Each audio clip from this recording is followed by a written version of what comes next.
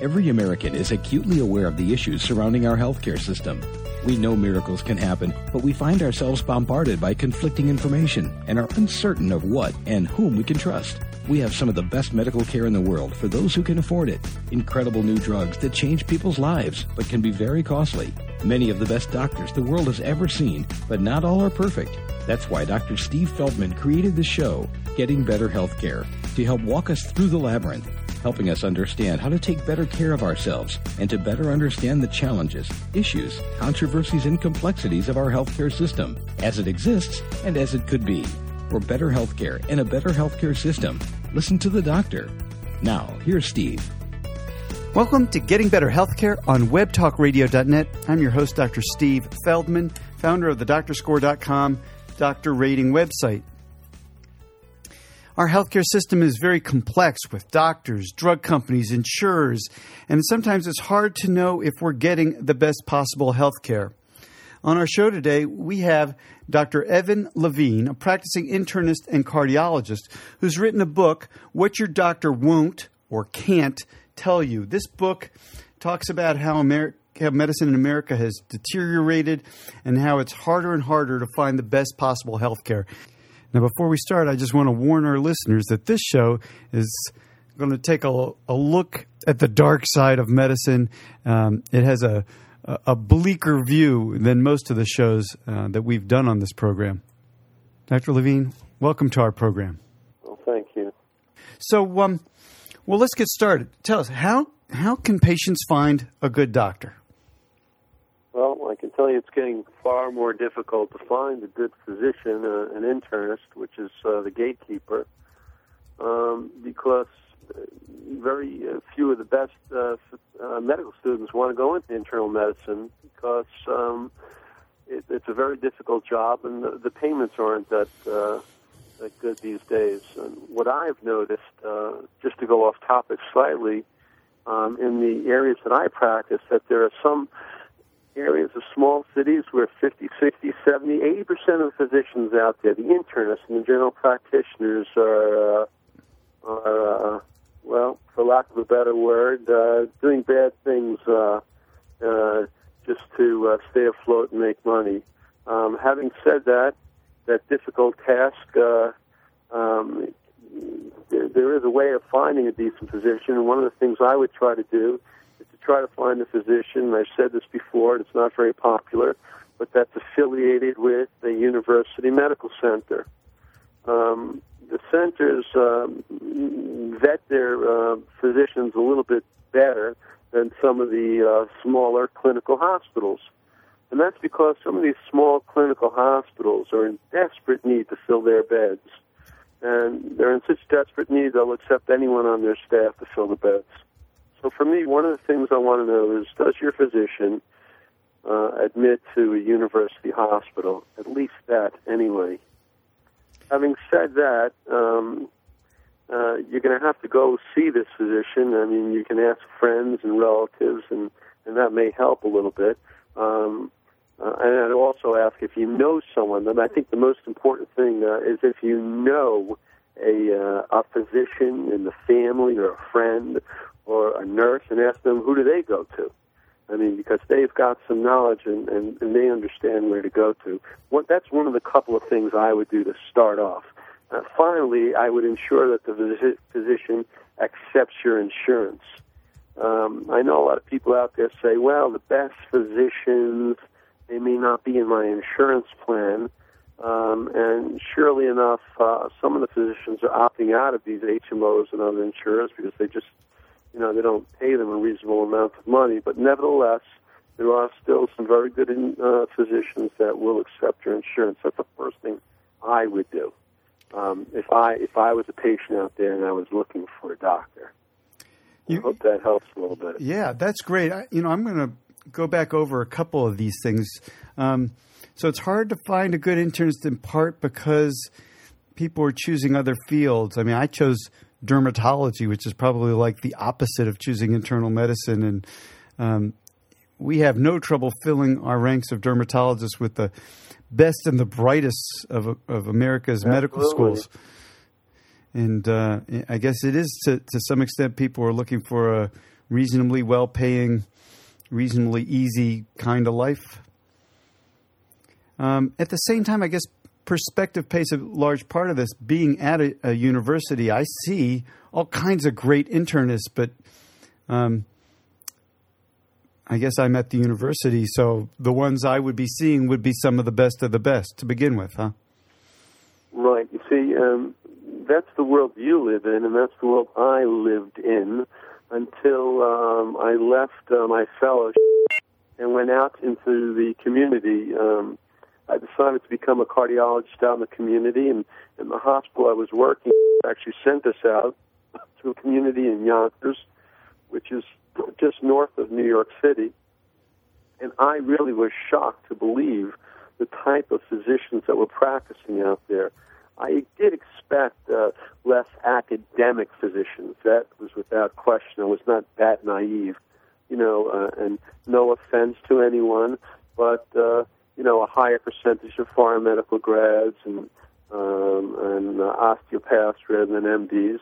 And that was quite acceptable. But what I didn't really expect is this crowd of just duplicitous thugs out there, okay, that are truly preying on patients and are making backroom deals with a lot of these subspecialists.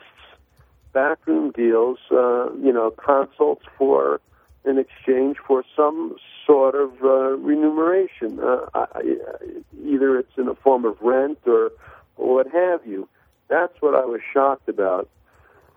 So yes, there's another world out there in the community centers, and it's an unfortunate world, and I think it's part of the problem with our healthcare system, not just with the quality of care, but the cost of care, because these types of duplicitous physicians are causing a tremendous amount of extra cost to the system.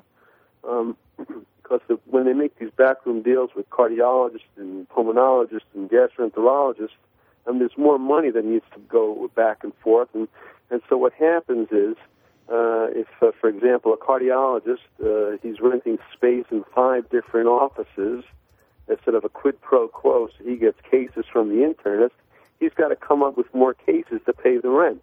And so that cardiologist may be ordering too many nuclear stress tests, or too many echoes, or the pulmonologist too many pulmonary studies, or the GI person too many colonoscopies, and so on and so forth.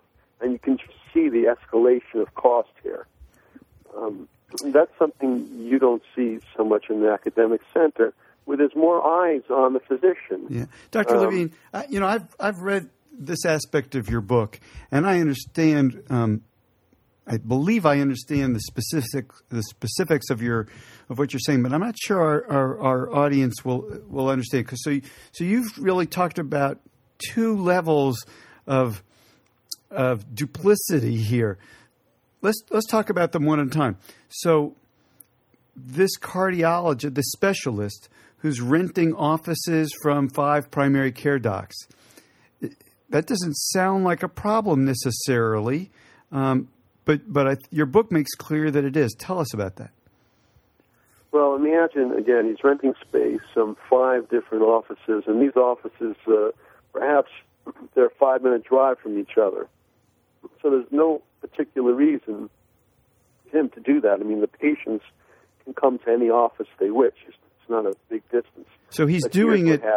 He's doing it to pay these primary care doctors off in order to get referrals from those doctors. How can he somehow get around the system? He can't give cash for patients. I mean, it'd be quite obvious that he's breaking the law. Yeah. So okay, he could send like a holiday gift at the end of the year. That would be okay. But sending cash payments, you can't do that. And this rental system, paying above market rent rates for an office you might not even ever use. Correct. It's a easy way to get it's a way to, covertly get around the system. So he passes on a rent check to the internist. Let's say it's 2 or 3 times the market rate. Let's say the lease says he's there 3 or 4 days a week when he's only there a half day a week. And he passes on that rent check. Now, let's say the rent check he's got an overhead that's 5 or 6 times what it should be, right? Mm-hmm. And he's got to make up for that. And an internist, how many patients can a single internist supply to a cardiologist legitimately? Well, these internists are in bed with the cardiologist, so they're going to send consults to the cardiologist that perhaps ordinarily shouldn't go there, that perhaps the internist should, be able to care for by himself. And then again, here goes the tests, the echoes, the nuclear stress tests, etc. And it's been devastating not only to the patient, not only to the overall cost of health care, but it's been devastating to me, Evan Levine. It's been devastating to me for a number of reasons, and that's why I'm sort of upset about this, aside from the horrible patient care. But let's face it, I have to worry about myself as well. So what has happened is, in these smaller community areas, where one of the areas where I practice, I've lost consults because I'm not going to rent space from the physician that used to send patients to me, and lo and behold, there appears a doctor in their office, and that my consults are lost. That's number one. Number two, big business, big insurers, and Medicare take a look at these numbers, and they say, oh my goodness, we spent so-and-so millions of dollars last year, or billions of dollars, I don't know the exact numbers, on nuclear stress tests, because the number of nuclear stress tests has skyrocketed. One of the reasons it's skyrocketed is because a huge percentage of these tests are unnecessary. And what do they do about that? Well, it's difficult to police medicine. A lot of medicine is subjective. It's not a classic science. You have to put your hands on the patient, take a history. It's a subjective science. There's an opinion involved, and it would be difficult to police the doctors. So what they do instead, they say, okay, let's say we spent $2 billion. We can only spend $1.5 billion this year, and this is what they did this past year. Let's cut the reimbursements for nuclear stress tests by 36%. And like that, January 1st, 2010, nuclear stress test reimbursements are diminished by 36%. And then the good doctors are hurt. So now, one of the things that always strikes me about other people being problems is that it's really hard to know what's representative of what's going on. But you're saying this is most of the internists out there are involved in these sort of arrangements. Widespread in the small community areas, absolutely widespread. It's not reported, but it is very widespread. And you'll see this pop up occasionally. A doctor reported recently, a doctor that I believe was working with Abbott Labs, I believe it was in the Wall Street Journal, they found he was doing, 10 times the amount of cardiac caths that anyone else was doing. Or, a doctor is arrested somewhere down the line who was doing an extraordinary amount of colonoscopies. These kind of pop up, but people think they're very isolated events. Yeah, I do. I think they're isolated. I'm telling you, it's not an isolated event. That's scary. And it's going to become more serious because some doctors are going to be driven by economics, by survival, to do more studies as big business and Medicare cut their rates or they'll leave medicine. Like you said, many people from med school aren't going into internal medicine. As I wrote in my book a number of years back when I did write it, the best in the classes are no longer going into cardiothoracic surgery. They can't fill the cardiothoracic spots. They can't fill the spots. There are not enough candidates. But like you said, it's very difficult to get into a program or a fellowship or a residency, rather, for dermatology. It's extraordinarily difficult. The payment is better. Yeah, it's the bottom people in the class will be going into cardiothoracic surgery from now on. Because cardiothoracic surgery just doesn't pay well. Because it doesn't pay well anymore. Wow. I wrote in one of my blogs that, and this is true, that right now a dentist gets more for a root canal and crown than a cardiothoracic physician gets for a single vessel bypass for Medicare. I mean, it's sickening. So who's going to go into cardiothoracic surgery? I mean, it's a difficult lifestyle. It's a huge amount of angst. I mean, every person that you take care of is basically, the heart is stopped, and afterwards you have to hope that they didn't have a stroke and they do well. The anxiety is tremendous. The lifestyle is horrible. And now they're being paid, less than a dentist who does a root canal and crown for a bypass. Who's going to go into cardiothoracic surgery? Not many people. They can't. And again, there aren't too many candidates for those positions any longer. You're listening to Getting Better Healthcare on webtalkradio.net. We're speaking today with Dr. Evan Levine, practicing internist and cardiologist. He's the author of the book, What Your Doctor Won't or Can't Tell You. He's basically telling us about the epidemic, it sounds like, of duplicitous physicians who are out there practicing in small towns. This is very depressing. Okay, let's shift gears. If going to see a doctor is risky, how about going to the hospital? At least you're safe there, right? Yeah. One of the most dangerous places. I just had a kidney stone. I kind of took care of it at home. I did go to the emergency room to get a CAT scan, and I was out of there. Even though I was sick, I actually put an IV in myself and sat at home. Going to an emergency room, depends where you are, can be the most dangerous decision you're ever going to make, and especially if you have heart disease, or especially if you're undergoing major cardiac surgery. And I'll sort of bias my talking about heart disease because that's what I do and I know. One of the most foolish things anyone could possibly do is to go to a hospital for a cardiac angiogram, for example, where they don't perform stent placements or bypass surgery. So there are hospitals out there, you get an angiogram, and if something goes wrong, for example, you're getting an angiogram, and lo and behold, they dissect one of your coronary arteries. What the heck are you going to do now? Well, if you're in a university hospital, they'll fix it right there and try to put a stent in. Or if they're unable, you'll take an elevator ride to the operating room.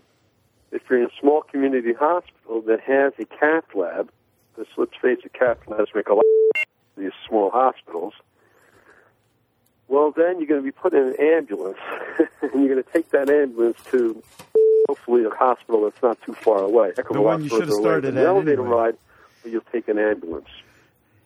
Again, for me, if I can travel a distance for an elective procedure, I'm going to go to a university hospital. If it's unless it's in a very minor procedure, a hernia repair or something, or you trust the surgeon, it's a very minor same-day procedure, and you're going to leave. For a major operation, elective major operation, I'm going to go to a large university center, and if I'm having chest pain and I think I'm having a heart attack, I'm going to beg that ambulance driver.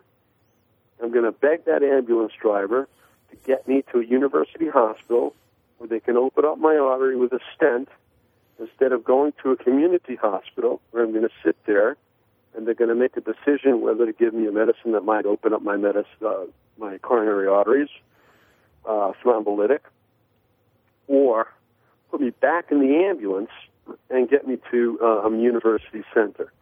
Aside from that, the other things that are dangerous in any hospital is, let's face it, is a nosocomial infection or an infection picked up at the hospital.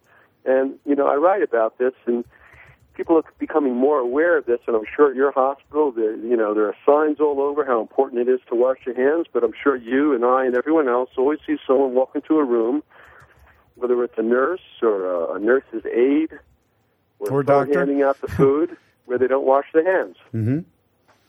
So being in a hospital is a scary place. There are serious infections. There are things that can go wrong. And for me, if I have to go to a hospital again, and it's a major surgical procedure, okay, where for another example, where I may end up in an intensive care unit, that's another thing we should talk about. I'm going to a university hospital. The reason is, small community hospital, you're in an intensive care unit. In the evening, it's you and the nurse. That's all that's there. You're in the ICU, but only the nurses there. In the university hospital, there are residents, there are fellows, there are attending physicians on call and anesthesiologists, and if something goes wrong, they're right there. Yet another reason to be scared if you're going to have a major surgical procedure or a major procedure at a community hospital. Is there any tendency in a bigger town for some of the best and brightest cardiologists and surgeons to leave the academic center because it doesn't pay well, and to go to the community system across the street and provide fabulous care, maybe even more attentive to patient satisfaction than the university setting would be? I think that used to be the way, but as you're aware of, it's becoming more and more difficult for honest physicians who are in private practice to survive. And so the pendulum is swinging the other way, that a lot of cardiologists, for example, and surgeons can no longer survive if they're honest on their own and are actually being asking these big hospitals to purchase their practice, or are going back and looking for jobs at these university hospitals because they can't survive on their own. So things have really changed over the last few years. But you're right, in the past, and I'm a private practicing cardiologist for now, in the past, for physicians that just couldn't deal, with the bureaucracy and some of the craziness of these large university centers, and maybe the chairman of the department is a difficult individual to get along with. They went into private practice, and the payment was better in private practice. But it's over. That has changed. It doesn't exist. I'll give you a quick example. A diagnostic angiogram, cardiac catheterization now, which used to pay 15 years ago about $1,800, now pays about $300 to the cardiologist. $300? Okay? Oh, my goodness. $300, yes. Right, for a cardiac cath. Okay, now stents pay more, maybe $800. But a diagnostic cath is $300. You do a cath, the person has non-obstructive disease, you're going to get paid about $300 with all the risk and time and effort you had to take. Now, the hospital, for the use of that room, these are Medicare rates, the hospital is paid over $5,000. Okay? It's two parts of the bill, professional, right? Mm-hmm. $300. Hospital part of the bill, $5,000. So the hospital can afford, let's say, to hire people and increase their salary. Maybe they'll give them the equivalent of $500 for the case, because the hospital's making $5,000. And the same thing goes with general surgeons. There are almost no private general surgeons left. They can't afford to stay in practice, or they won't accept insurance. Again, the hospital gets paid an extraordinary amount, and a general surgeon for an appendectomy, let's say a surgeon's on call to the emergency room, a Medicaid patient comes in. They're called in for an emergent appendectomy. The surgeon's going to get paid something like $150 for that operation, but the hospital will be paid handsomely, thousands of dollars. I don't know the exact numbers, but thousands of dollars. And so the hospital can go out and afford to hire the surgeon, good surgeons, and pay them a reasonable salary. Yes. Well, the private general surgeons are out of luck. They got to leave. What you're describing sounds like it affects the cost to the system as a whole. But I wanted to pick up on your use of the word honesty with respect to docs, and how doctors, I hate to say this, maybe taking advantage of patients, doing things that are not to the advantage of patients. You point out a second ago a diagnostic catheterization, putting a tube in the vessels and examining, injecting dye so you can see the vessels of the heart. You get $300. You put a stent in, you get $800. Would doctors put a stent in a patient to get that money even if they didn't need the stent? Well, there are doctors out there doing it, and it's all over the newspapers. And aside from those doctors, there is a lot of literature now. People can look this up, including a major trial, the COURAGE trial, COURAGE, okay, which was a trial a number of years back already, and other trials since that time, which shows that putting a stent in someone just because they had a positive stress test doesn't help them. Okay? Doesn't help them. They can do just as well on medication. So if you look at the literature, if you practice evidence-based medicine, if you look at the millions of stents being placed in this country, and this, finally, the American College of Cardiology is paying attention to this, you could assume that maybe 50% of all these stents in all these patients are doing absolutely nothing. They're doing nothing for the patient. They may relieve angina a little bit better than the medications, okay, but they're not improving survival. This does not include patients who are having a heart attack. People are having a heart attack, a STEMI heart attack, the artery is closed. There's overwhelming evidence the stent helps. But for the rest, for the person, for example, this is a worst scenario. Person sees their doctor, they're 50 years of age, maybe they have a single risk factor, hypertension. The doctor rents space from an internist. He's got to pay his fees. He does a stress test. He does a nuclear stress test on the patient. It comes back abnormal. Tells the patient you should have an angiogram. He may have a blocked artery. Now remember, the patient has no symptoms. The patient undergoes a cardiac catheterization, and lo and behold, there's a 70% lesion, let's say in the circumflex artery, which is not a major artery, but it's there. It's 70, it's not 99. The patient ends up with a stent. Okay? Now they have another disease called a drug-eluting stent. And when they have a drug-eluting stent, they have to stay on aspirin and Plavix for a year. Okay? I mean, this happens all the time. So these stents are basically... I'm sorry. Just so our audience knows, the stent is designed... Is it what, a small tube that holds the vessel open?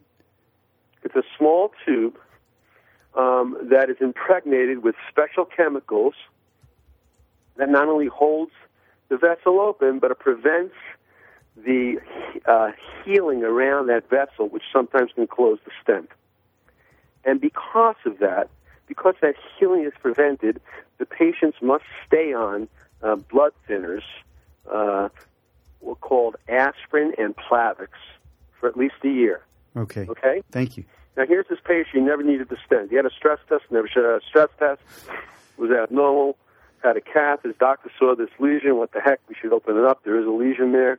Oh, great. Look at this. Look at this. It looks great. Shows the patient. Look at this. It's opened up.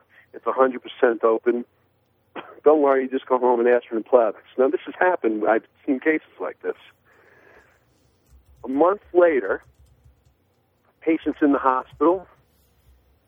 He's got an acute gallbladder, okay? Mm-hmm. Goes to another hospital. He's got an acute gallbladder. It's a hot gallbladder. He's infected and needs to come out, right? Mm-hmm. What do? Some people have stopped the aspirin and Plavix. The problem is when you stop the aspirin and Plavix, especially within the first few months, you have a substantial risk because this is a foreign material there. Okay? The stent is foreign material. Risk that stent, once you stop the aspirin Plavix, that the platelets now become more activated, and lo and behold, they adhere to this foreign body, and boom, you have a heart attack.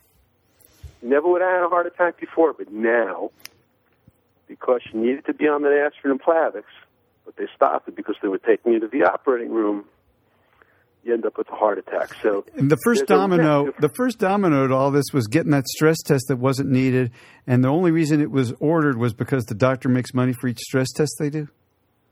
Correct. Absolutely. That's right. Yeah, it's a scary road. Do you have other examples of how patients are being taken advantage of by doctors? Well, again, let's bias it with cardiology. What I call echomania. A lot of the internists now are out there, again, forced to make extra money, and what they're doing is they're coming up with some kind of backroom scheme, either with a cardiologist or some kind of imaging center, where they start doing sonograms and echoes on their patients, even though they've gotten zero training to do any of this. But again, an echo pays a healthy fee. A sonogram of the heart still pays about $370. It used to be about $600 10 years ago. So there are patients coming into internist offices, and this internist is having trouble paying his rent himself because his fees have been reduced, and they're resorting to no good. So lo and behold, they're doing all kinds of imaging studies and procedures. Let me go forward. Another thing that terribly bothers me, I sort of drew a line. I don't talk for pharmaceutical companies. There are very good physicians, prominent physicians that talk for pharmaceutical companies and do so for a little extra cash and to educate physicians, and I think that's really cool. But as an aside, there are also some doctors out there that do so as a means to get rewarded for prescribing drugs. Example, there are drugs out there that I'll really, if ever, prescribe. There are niche drugs. There's a pharmaceutical company that's trying to sell this drug.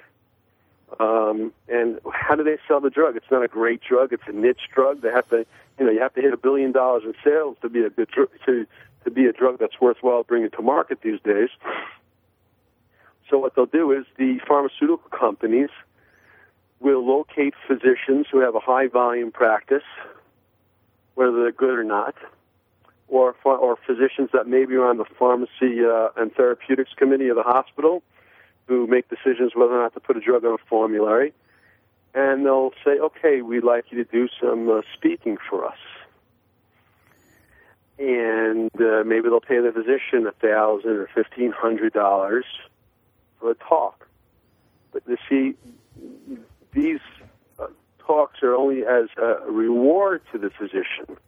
And what people aren't aware of, I'm sure you are, is these pharmaceutical companies know there are several agencies that tabulate the amount of scripts that every doctor writes. They know what doctors are writing, and so some of these companies reward physicians for prescribing drugs to their patients by allowing them to give talks, and of course they get paid fairly well. And how is that hurting the patient? Well, it's hurting the patient, one, at least in the pocketbook, because very often there's a similar drug that's a generic drug that can be gotten for $4 a month at the Walmart or Target, Costco. They all have these programs for generics.